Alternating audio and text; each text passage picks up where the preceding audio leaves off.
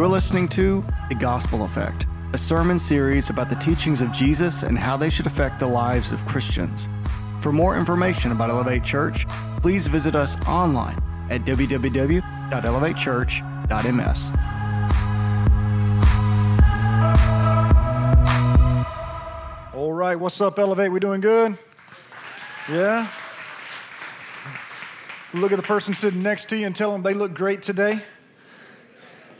Say, not as great as you look, but they do. They look great today. Hey, if you don't know me, my name is Robert Andrews, one of the pastors here at Elevate Church, and I am so glad that you are joining us today. We are in the second week of a series that we have titled The Gospel Effect. The Gospel Effect. And we live in a world really where things easily affect us, like lack of sleep. Does a lack of sleep ever affect anybody out there? I know it affects me. I remember years ago, Amanda and I had this cricket that was terrorizing our house. It was terrorizing our home, and I remember every night for about a week when we would lay down to go to sleep and we would turn the lights off, I would just be getting ready to enter into that good sleep, you know what I'm saying? And all of a sudden, man, that cricket would go to cricketing, chirping or whatever it is. He's like, you know what I'm saying? I'm like, man, what in the world? And so I'm trying to cover up my ears with the pillow, you know what I mean? And it's not working. It's not drowning out that sound. And I look over there at Amanda, and she's just sleeping through the whole thing, smiling. And I'm like, how in the world can you sleep through this? In my mind, I said that. If I'd have said that out loud, she'd have hit me. But anyway, so I'm like, man, how in the world is she able to sleep through this? And that thing just wouldn't stop. And so for a week, it was just terrorizing us. And I remember one night I'd laid down to go to bed and turned the lights off, and it started chirping, and I turned the lights back on to try to find it. But every time I would turn the lights on, guess what? It would stop, And so I'd turn the lights back off again and it'd start chirping like it was laughing at me. That's what it was doing at me. Just over and over and over and over and over again, laughing at me. And so I'm like, dude, I'm so upset. You know what I mean? So I'm looking over at Amanda again, and she is sleeping. I'm like, this thing has to die. This thing has got to die. It's got to end tonight. And so I wake up, you know what I mean? I throw the covers off of me. I go in looking for some kind of weapon, you know what I'm saying, to use against this cricket. And I got my flashlight, and the only thing I could find was a hammer, you know what I'm saying? And so I'm using my keen tracking skills in the middle of the night, looking around for that cricket, you know what I'm saying? And I finally tracked it down to the bathroom. Well, the problem was the bathroom, the master bathroom, it opened up to Amanda's side of the bed, And so I'm in the bathroom with this hammer and this flashlight, and I don't know what happened, but Amanda wakes up. And she sees me with a flashlight and a hammer, and she freaks out. You know what I'm saying? She's like, what are you doing? And I'm like, I can't take it anymore. I don't know if she thought I was going to kill her or what, but she's like, are you okay? Are you okay? I'm like, man, this thing has got to die. This thing has got to die. And I had thought about all these ways to torture this poor cricket. I was like, man, I can catch it, and I can use it as fishing bait. You know what I'm saying? I can catch it, I can put it in the toilet, and I can make him drown. I was thinking about all these things I could do to this cricket. And so, Pastor, what happened to the cricket? It got okay? It got. That's all you need to know. But lack of sleep, man, it affects us. We really are affected by so many things in life, but then there are some things that should affect us, things that should really cause us to change the way we live our lives that really don't have the effect on us that they should. And what we're saying in this series is that the gospel is supposed to affect you. It is supposed to affect me. It is supposed to affect us. The words that Jesus taught, they were not just words that were supposed to be spoken into the air and fall unto unreceptive ears. The teachings of Christ really are supposed to affect every aspect of your life. They are supposed to change the way that you and I live our life. They're supposed to cause us to live differently, but do they? Do they? Do the teachings of Christ really affect you? Do they affect me the way that they should? That's what this series is about. And today, I want to talk to you about what the gospel teaches us about the church. The church, I want to talk to you about the church. How many of you have ever had like a light bulb moment where you finally got something, where it just clicked? You know what I'm saying? And somebody's back there, I did, it was me. And so it just kind of clicked in your mind. Growing up, I used to love to watch The Wheel of Fortune. Anybody still watch that show? You know what I'm saying? I think now, Vanna White, is she still doing it? I haven't seen it in a long time. She's been on that show for a long time. But anyway, so she used to have to, she'll walk over now and she just kind of touches a screen. Bing! It'll change the letters, you know what I'm saying? But back in the day, man, she actually had to walk somewhere and turn a letter. Anybody remember that? Yeah. And so anyway, but on that show, what happens is they give you a clue about what this puzzle is. It's a person, place, thing. It's a saying. And then, you're guessing letters. And if you guess a letter, you know what I mean? You get to maybe win some money and all this other good stuff. And they keep guessing letters until one person is finally able to put all those letters together and guess the puzzle. And somebody will say, I've got it. In fact, I'd like to solve the puzzle. I love that show. Well, in Matthew chapter 16, Peter has a moment like that. He has a moment where he really figures something out. And what he figures out is so powerful that it changes 3 continents during his lifetime. It's so powerful what Peter figures out that it has really influenced the reason why you and I are even gathered in church today. And so what did he figure out? I want you to look at it if you got your Bibles. Matthew chapter 16, we're going to start in verse 13. And here's what the Bible says. It says, when Jesus came to the region of Caesarea Philippi. Now let me stop for just a second. They're going to keep that up on the screen for you. But let me kind of explain to you what Caesarea Philippi was. Caesarea Philippi was like an outlet mall. But instead of having 100 stores where you could choose clothing and fragrances to wear, Caesarea Philippi was really an outlet mall for all sorts of false religions, all sorts of false gods. There were memorials and statues and altars that were set up everywhere, really to commemorate these false gods that we don't even talk about anymore today because they've all been proven to be false. But Jesus and his disciples, they are in Caesarea Philippi. They are in Caesarea Philippi surrounded by all these false gods. These people are worshiping false gods. They're everywhere. They are bringing offerings, and so they are expressing their commitment to these false gods. And it's in that place that Jesus asked his disciples this very important question. He looks around at all this going on, and he says, where all these people are worshiping gods, and he says, who do the people say that I am? Who do the people say that I am? Again, I want you to understand where they are. It's very important. You've got to understand that. Verse 14 says, and they said, some say John the Baptist, others say Elijah, still others Jeremiah, or one of the prophets, or Donald Trump, or Hillary Clinton, or Bernie Sanders. Just making sure y'all share with me. That's not really in the Bible. But anyway, what they're basically saying is, hey, really, Jesus, people think that you're one of the political leaders of our day. People think you're one of the political leaders of our day, or there are some people who think you are a hero of the Old Testament. That's who people say you are. And so look at verse 15. But you, he asked, who do you say that I am? And I can imagine there was an awkward pause because, again, they're looking around at all these people who are offering just offerings to all these other gods. They're looking around, and after this awkward pause, Simon speaks up. And look what he says. He says, you are the Messiah, the Son of the living God. Folks, this is a light bulb moment. This is what Peter figured out. This is the moment that the church of Jesus Christ is born. It's in this place where, again, people were bringing all sorts of offerings to false gods and expressing their commitment to them. This is where the church of Jesus Christ is born. And in verse 17, it says, and Jesus responded, Simon, son of Jonah. Jesus uses his natural name there first.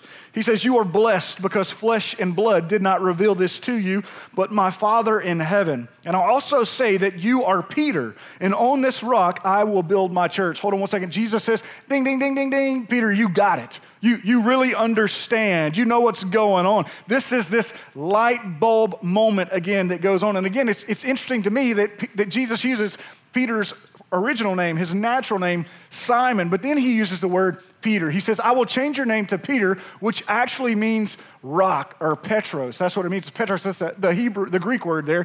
And then they also use, it's like a stone that you would throw. And then the New Testament translators use another word, and they say on this rock. And that word right there is Petros, which is a large stone, a stone that you can't pick up. So Jesus looks at Peter and says, Peter, you are a stone. And on this stone, I am going to build a huge, massive rock. Jesus says, I will build my church and the forces of Hades will not overpower it. Some translations say the gates of Hades. What does the gates of Hades mean? At the gates of a city is where the city council would meet, and that's where they made decisions about important matters. And so what Jesus is basically saying is, hey, there's no authority. The authority of Hades will not overpower it. And look what he goes on to say. I will give you the keys of the kingdom of heaven. Jesus is not referring to some physical keys here. What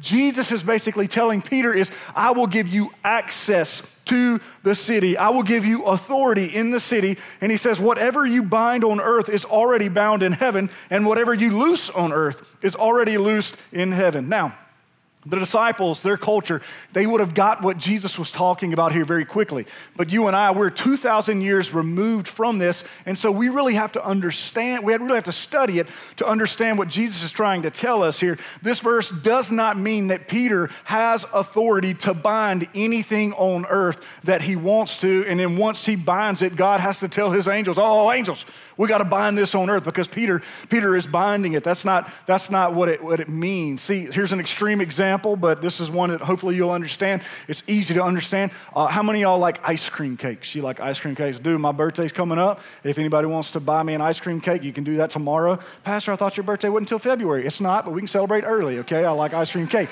So you like ice cream cake. I love ice cream cake. Well, here's what you cannot do. Here's what you cannot do. You can't look at an ice cream cake and say, I bind the calories in that cake. They have no power. They have no authority. They have no effect on me. You cannot do that because listen, if you do that and you eat that entire ice cream cake, guess what?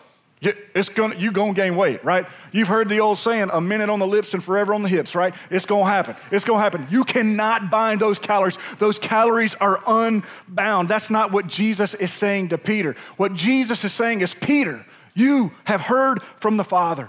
Peter, you have heard from the Father so clearly. You are so in sync with the Father that if you remain that way, what the Father is already binding, you are going to be in agreement with right here on earth. And whatever the Father is already loosing, you are also going to be in agreement with that. Jesus is saying, Peter, you have heard clearly from the Father, and as long as you do that, you two are going to be in sync with one another. The question that you and I need to be asking ourselves today is, are we in sync with the Father?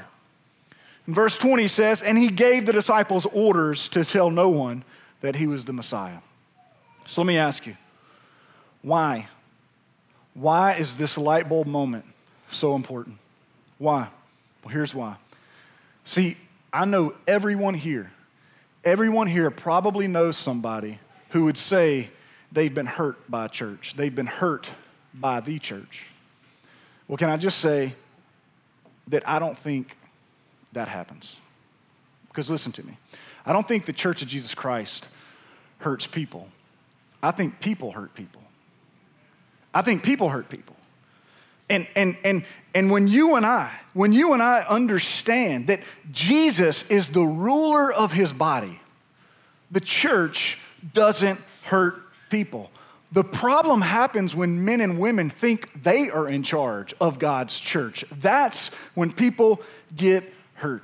See, I've heard people criticize organized religion for so long. I've been in ministry now for over 18 years, and can I just say that there is nothing organized about ministry? There's not. There's nothing organized about the church. The church is made up of broken and chaotic people, and that's what gives me hope. That's what gives me hope.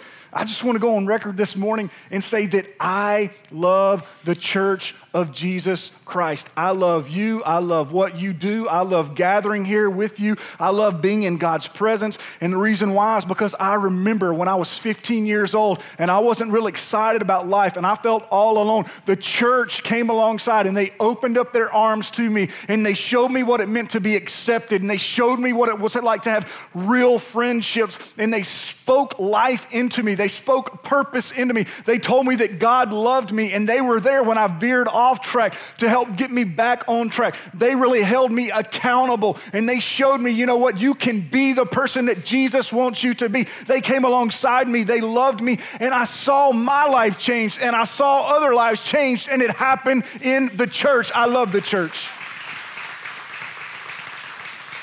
I met my wife in the church. Our first date, guess where we went? We went to a church. I have raised my kids in the church. Brianna Grace, my oldest child, she found Jesus Christ in the church. She was baptized in the church. Her best friend, she met in the church. She's 11 years old, and she's already figured out what she wants to do with her life. And guess where she figured it out? In the church. And yes, she may change her mind. She's only 11, but if she changes her mind, it will happen because of the influence of the church. Man, I love the church.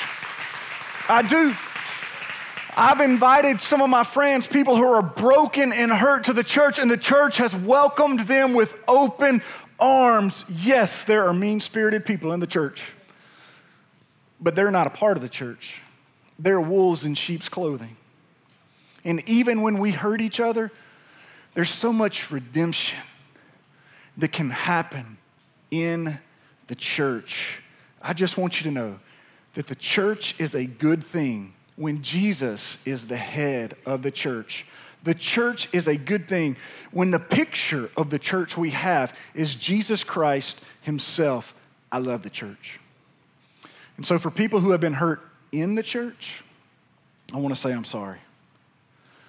I'm sorry that there have been people in the name of Jesus who have been greedy, who have been ugly, who have been manipulative. I'm sorry. But you know who those people are? Those are broken people who need Jesus Christ and his church. They just haven't become aware of their sin yet. They need Jesus and they need the church. So when you really study this passage here and you see the church for what it is, you know what happens? We'll commit to the church. When we really understand what the church is, we'll commit to the church. And so for the rest of the time that we have this morning, I want to point out 3 reasons to you. 3 reasons why you and I need to be willing to commit to the church of Jesus Christ. The first one, if you're keeping notes, you want to write them down, is this: I'm committed to church because I have a clear vision of Jesus. I'm committed to the church because I have a clear vision of Jesus. See, the church is where I learned who Jesus Christ was. The church is where I learned that there is only one celebrity in Christianity, and his name is Jesus. The church is where I learned that when things are all about Jesus, great things happen. But when you and I make things about other things in this world, that's when destructive things happen. And this is so important because when I was a kid, I didn't know anything about denominations. I didn't. My mom rarely took us to church, but when we went to a United Methodist church. We went to a United Methodist church, and again, we didn't go very often. And then when I got into high school, I got invited to an independent Methodist church, and so I went there. After I was at an independent Methodist church, I went to a Baptist church. Then I visited some Pentecostal churches, and then I went to a fundamental church, all while getting my degree from a Wesleyan university. So what does that make me? I don't know. Maybe it makes me a United Independent Methodist Baptist Costal Wesleyan Mentalist. You know what I'm saying? I don't even know what it is. But how many of you, just help me out today, I need some participation. You'll enjoy this better, and I'll probably do a little better job if you participate. How many of y'all grew up from a Methodist background? Anybody here? A couple of us? United, Independent, just whatever, all sorts of Methodists. What about Baptists? Southern Baptists, Missionary Baptists, American Baptists, all sorts of Baptists. Okay, a lot of you. What about this? Presbyterian? It's okay to raise your hand. Yep, okay. Presbyterian, there we go. What about this? Pentecostal? Just one hand's fine, okay? Just one hand's fine. No, I'm just kidding. Y'all don't get that joke. Anyway, that's funny. I don't care who you are. But anyway, so here's what I want to do. I'm gonna count to 3, and what I want you to do is on the count of 3, I want you to just say your spiritual background. If you didn't grow up in church, on the count of 3, all you got to do is say none, okay? But on the count of 3, 1, 2, 3, you're gonna say, hey, and we're gonna try to hear, okay? So if you didn't come from anybody, say none. All right. So 1, 2, 3. What? All right, let's do it again. Some people were a little late getting in on that. All right, 1, 2, 3. Did that make any sense? No. Now watch this. Who's the most important person? Who? Which is more clear? Jesus. Right? That's more clear. See, when Jesus is the most important thing, that's when we're clear, and that's when we're the most effective. When we're fighting amongst our different groups, that's not effective. It's meant to be all about Jesus. Jesus asked his disciples, he says, "Who do you say I am?" And in verse 16, Simon Peter answers and he says this, "You are the Messiah, the Son of the living God." That has to be the foundation for everything in church. And see, in that verse, Peter hits on three different ideas or concepts about God. The first one is he says, "You are the Messiah." They'll leave that up there for you. The Messiah. What does that mean? In the Greek, that word Messiah means deliverer or rescuer. Peter is saying, you are our rescuer. See, all his life he had heard that a Messiah was going to come, and people really felt like it was going to be a king coming like King David who was going to set them free from the Roman Empire. But that's not what happened. Peter has this revelation about Jesus Christ, and he says, hey, you know what? The Messiah is not a king like that. The Messiah is from a poor carpenter's family who washes feet. And he says, Jesus, you are our rescuer. You are our Savior. You are our deliverer. And then he says, you are the Son of the living God. That word son there, what does that mean? In their culture, they would have understood this. Son meant co-equal. You were co-equal with the Father. And if you study history, what you're going to find out is that Caesar, in an effort to unite the kingdom, he wanted everybody there to call him Son of God. Son of God. They considered him to be some sort of divine being. He was the Son of God is what that was. So when Jesus has this title here, this wasn't just something spoken into the air. Man, this would have been treason. This would have been illegal to happen for anybody to call Jesus that. It would have been as if Jesus approaches Caesar and says, hey, look, I may be the son of a carpenter. I may come from a family of no names, but you know what? I am the one who created you, Caesar, and you are not co-equal with the Father. I am. Peter says, Jesus, you are our rescuer. You are co-equal with the Father. And then he throws in this idea of the living God. What does that mean? The living God. See, it doesn't just mean God is alive. The Jewish people would have understood that, he was alive. But Jesus, this idea here is that Jesus has the authority to give life. So you got to see what Peter is saying here. He says, you are the rescuer. You are the co-equal with the Father who can give life to anything dead. See, Peter had seen Jesus raise Lazarus from the dead. Peter had seen Jesus raise Jairus' daughter from the dead. And when that happened, Peter thought, oh my, this is the one. This is the one who has authority to give life to the death. He is co-equal. He is our rescuer. That right there, that is the revelation that founded the church. Peter saw Jesus very clearly. And when you and I see Jesus that way, we'll commit to his church. We'll commit to his church. So the second thing that I want you to see, the second reason why we commit to a church is I commit to a church. I commit to the church because I have a job on the building team. I have a job on the building team. Now, I didn't grow up with a father. When I was born, my father rolled out on my family.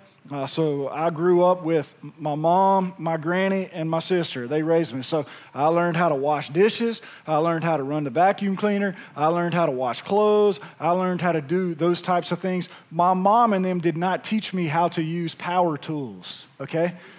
They did not. And I remember when I was 16 years old, I wanted to do something special for my mom. She had just gotten an antique table from my mama, and that antique table was in rough shape, and it had like claw legs, these claw legs on it. But my mama, she had little puppies, little dogs, and those dogs would just gnaw and gnaw and gnaw and gnaw on those claw legs, and so it didn't look like claws anymore. It looked like a sponge down there, you know what I'm saying? It looked real rough. And so I wanted to refinish and restore that table for my mom, but I didn't know how to do it.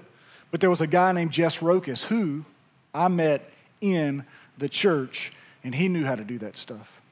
And he said, Robert, I'll help you do that. So I got that table to his house, and he showed me how to strip the old finish off of that table. And man, this table had so many little cracks and crevices that you really couldn't use a power tool on it. You had to sand it really with your hands. You had to do a lot of hard work with it. One of the claws was really missing, and so you had to put a whole new piece of wood in there, and then you had to chisel, you had to cut, and you had to shape an entirely new claw out of it. And I remember looking at it and thinking, man, I'll never be able to do this. This is impossible.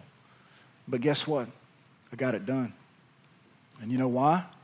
Because Mr. Jess told me I could do it. Because Mr. Jess believed in me. Because Mr. Jess made me believe in myself. And so I took what I had learned from refinishing that table, and I refinished a sewing machine cabinet for my mom. I refinished a nightstand, a dresser, several other pieces of furniture. I mean, and I'm here to tell you, at 16 years old, I never thought I'd be able to do that. And I'm not trying to brag on anything I've done. Here's what I want you to understand. A lot of us were just like I was as a 16-year-old boy. When it comes to doing things for God, we think, I'll never be able to do that. It's impossible. I can't do that. But I'm telling you, Jesus is looking at you and saying, yes, you can. We are on God's building team. Jesus has this preferred method of using broken people to build his church. And you know what? He says, with broken people, I will build my church. That's what Jesus Christ said. Paul said it this way in 1 Corinthians chapter 3, verse 9. He said, for we are God's co-workers. Turn to your neighbor and say, we are God's co-workers. Tell him, we're God's co-workers. Now turn to the person who just talked to you and say, man, if that preacher makes me talk to you one more time, I'm not coming back to this church. Just kidding. But here's the thing. Think about who Peter was. See, back in his day, there were basically 3 levels of education. When you were 5 years old, you basically went to the first level. And if you would study the Old Testament, and if you were good at memorizing, you know what would happen? You'd get invited to the second level. And again, at that second level of education, if you were good at memorization again, you would be invited to go to the third level of education. Then if you were good at that and you actually graduated from that third level, you could seek a rabbi to follow, and that is basically where your life journey would begin. Well, guess what level of school Peter went to? We don't really know for sure. Peter was a fisherman. And most people with fish guts all over their shirt and tunic, they didn't get invited to the third level for sure. Peter likely would not have had the grades to get into Hines Community College. And Jesus looks at Peter and he says, all your life, you've been rejected. You didn't even want to follow me until you saw the miracle of the fish. But Peter, from the first time I started this thing, I knew from the fish guts on your shirt, the calluses on your hands, there is something inside of you, Peter, and if you'll let me grab a hold of it, man, there is a leader inside of you. There is a courage inside of you. There is a moral authority inside of you, and by the power of the Holy Spirit, if you will let me grab a hold of you, I will do such a great work in your life that 3 continents on this planet will be impacted by you for my name's sake. And I want you to know today that Jesus looks at you and he says the same exact thing. He wants to use you to change this world. There is something inside of you that he wants to grab a hold of if you will let him. He says that. He wants to use us to build his church, a force that is so expansive and powerful that the gates of Hades cannot prevail against it. He says, I will build my church with you, no matter what your past is, no matter where you come from, no matter who you are, he wants to use you to build. And so how? How do we build? How do we build? Three things. We really build with our gifts. Our gifts. You have a gift, you have a tone, you have a style, you have something unique about you that only you can do. If you choose not to do what you can do, it will never be done. There's something special, again, about you. And so we have to take the step of faith and understand that each and every one of us are gifted and we are essential to each other. We encourage one another. And not by simply telling people, hey, you look great today. We encourage people by saying there is something inside of you. We say that. Ephesians chapter 4, verses 11 through 12 says this. It says, and he personally gave some to be apostles, some prophets, some evangelists, some pastors and teachers for the training of the saints and the work of ministry to what? To build up the body of Christ. The gifts that God gives are meant to give more gifts. The gifts that God gives are for you and I to serve others. Ephesians 4 goes on to tell us there are basically two ways that you can grow any church in America, any church in this world can grow if we'll do these two things. If we grow in love and as everyone does their part. That's what Ephesians 4 says. That's really what it says. See, if all you have is a church full of people who are doing their part, but they're not loving, guess what? They're not going to grow. But if you have a church and they're nothing but loving and nobody does their part, guess what? It's not going to grow either. We grow as we love one another and as each person does their part. That's how the church grows. How else do we build God's church? What is our job on the building team? Well, we build God's church with our attendance. With our attendance. We build the church of God just by showing up. Now, how many of y'all would just be honest and admit that showing up isn't always easy? It's not. It's not. Hebrews chapter 10, verse 25 says this, not giving up meeting together as some are in the habit of doing. See, even in the New Testament, it was hard for people to be in the habit of meeting together, of showing up at church. And listen, I say this in love, but if you only attend church every now and then, you're missing out on one of the benefits that God has for you. You are. You are. The best benefit is being committed to come every time. Now, how many of you own a child today? You own one, really? You know what I'm saying? I mean, if they still live in your house, you own them, okay? I mean, you got to pay for the bill. That's what's going on. I got three of them. And, I don't know if you know this or not, but if you have kids, it's especially hard to get to church, right? Because here's what happens. Usually one person gets ready and they're ready to go and they're sitting here going, man, I sure wish that they would hurry up and go because we're going to be late if they don't hurry up and go. And the person that they're waiting on is over there. If I just had somebody helping me brush their hair and brush their teeth, we wouldn't be late. Anybody know what I'm talking about? And then you're like, man, you finally make it to the car and there's just all this tension in the car, right? There's all this tension. You look in the rearview mirror and that one child that was just perfectly clean, man, you look back there and they got gold lipstick all over their face. You're like, man, what in the world happened? And so you have to go to them and you're like a dog licking them, you know what I mean? Trying to make them clean. And you finally get them clean and you start going and you get on the road and there's traffic and you're like, man, would these people get out of my way? Why don't you use your blinker? You're in the fast lane. This is not the passing. Get over. And then you finally show up at church. You know what I'm saying? There's no parking spot. And you're like, I don't want to have to park at Wyatt's gym. That reminds me I need to be working out. I don't want to work out. And so you're all mad and you come in here and you're like, I love you, love, right? It's weird.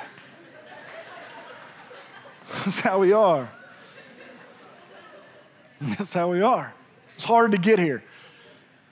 But if it was easy, it wouldn't change your life.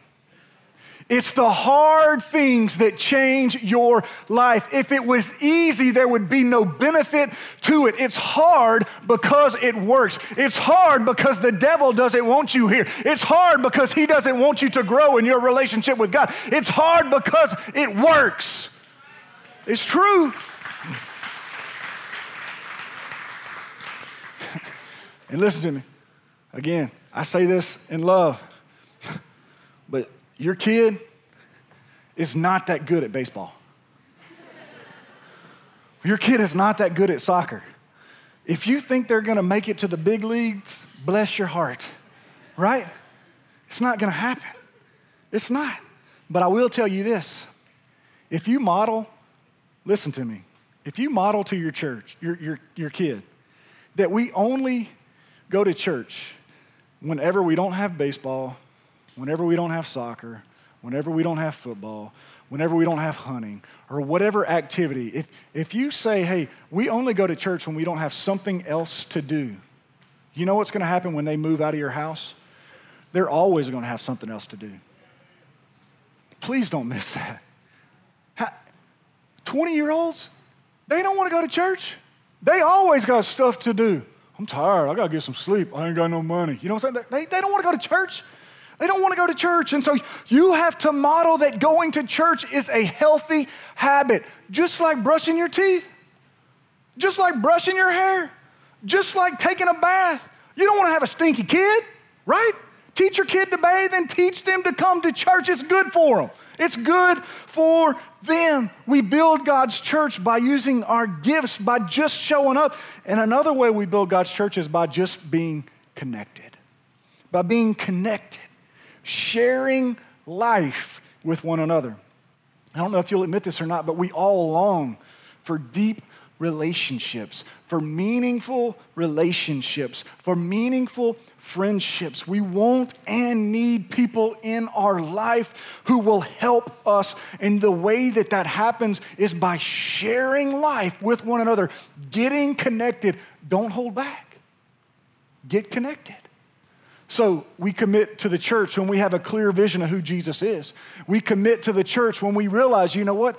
I have a job on the building team. And a third one, real quick. We commit to church because we have a guarantee of winning. We commit to church because we have a guarantee of winning. See, there aren't many guarantees in life. They're not. But look at what Jesus says again in Matthew chapter 16, verse 18. He says, and I also say to you, you are Peter, and on this rock I will build my church, and the forces of Hades will not overpower it. The forces of Hades will not overpower it. The church has a guarantee of winning. And once we realize who Jesus is, that he is our rescuer, that he is co-equal with God, that he is the one who has the power to give life. And once we realize, you know what, I have a job to do. So I'm going to grab my hammer. And it doesn't matter what things look like. It doesn't matter what things look like. I know that I have a guarantee of winning. See, I'm wrapping up. But how many of you would just admit that at one point in your life, you dated somebody that you knew wasn't going to work out? A couple people just being honest. A couple of us want to be honest in church. That's all right. But I mean, sometimes we date people and we just know it ain't going to work out. But I'm, whatever. And so I don't know. I'm just glad I'm done with that. I'm glad I am in a committed relationship. I am glad that I am in a committed marriage. See, I remember Amanda and I, we had been dating for a while, and I knew she was the one. I wanted to marry her. I wanted to spend the rest of my life with her. And so I was working at an after-school enrichment program for kids. And it was our end-of-the-year program. And it was a 60s theme program. And so I'm wearing tie-dye shirt, big old afro on my head. Now my hair's not there no more, but anyway. I'm wearing this afro. And we were in a cafeteria performing for all these parents. And at the end of the program, all the kids, they come out on stage and they've got signs around their neck. I got a sign around my neck, peace signs and things of that nature. And there's music playing in the background. Then the music stops and a little Barry Manilow comes on. That song, I Can't Smile Without You. That song comes on and all the kids flip up their sign. And across those signs it said, will you marry me, sweet girl? And my sign had a check yes or no. And I got down on my knee in front of everybody there. and I asked Amanda to marry me, I wanted to be committed to her. I wanted her to be committed to me. I didn't want her looking for love somewhere else. I wanted her committed to me. She said yes. But can I just say that that's exactly what Jesus Christ has done for us. He's gotten down on his knee and he's saying, will you commit to me? He wants us to be his bride. He wants us to be married. He wants us to be committed to him. Have we committed to him? Have you committed to him? Because see, when you have a clear picture of who he is, when you have a clear picture of what he wants to do, that you have a clear picture of a bright future, you can't help but say, I do. What's your answer to God today? With every head bowed and every eye closed. I don't know where you're at in your spiritual life, but I wonder today if there's somebody here and you know that you haven't been living for God. I want you to know today that Jesus is on his knees. He's asking you to marry him, to enter into a relationship that's so deep and meaningful that it will change every aspect of your life. And so if you're here today and you know you need to be saved, you know you need to commit to Christ, I'm going to ask that right where you are, you lift your hand because I want to pray for you. Amen. Amen. You need to be saved today. If that's you right where you are, I'm going to ask that you pray, Father, forgive me for living for myself. Forgive me, Father, for not recognizing exactly who you are. Father, today, come into my heart. I confess you as Lord and Savior. Make me into a new person. Help me to commit to you all the days of my life. As we continue to pray, Father, I just want to ask that you would help each and every one of us to understand that you've called us to commit to your church.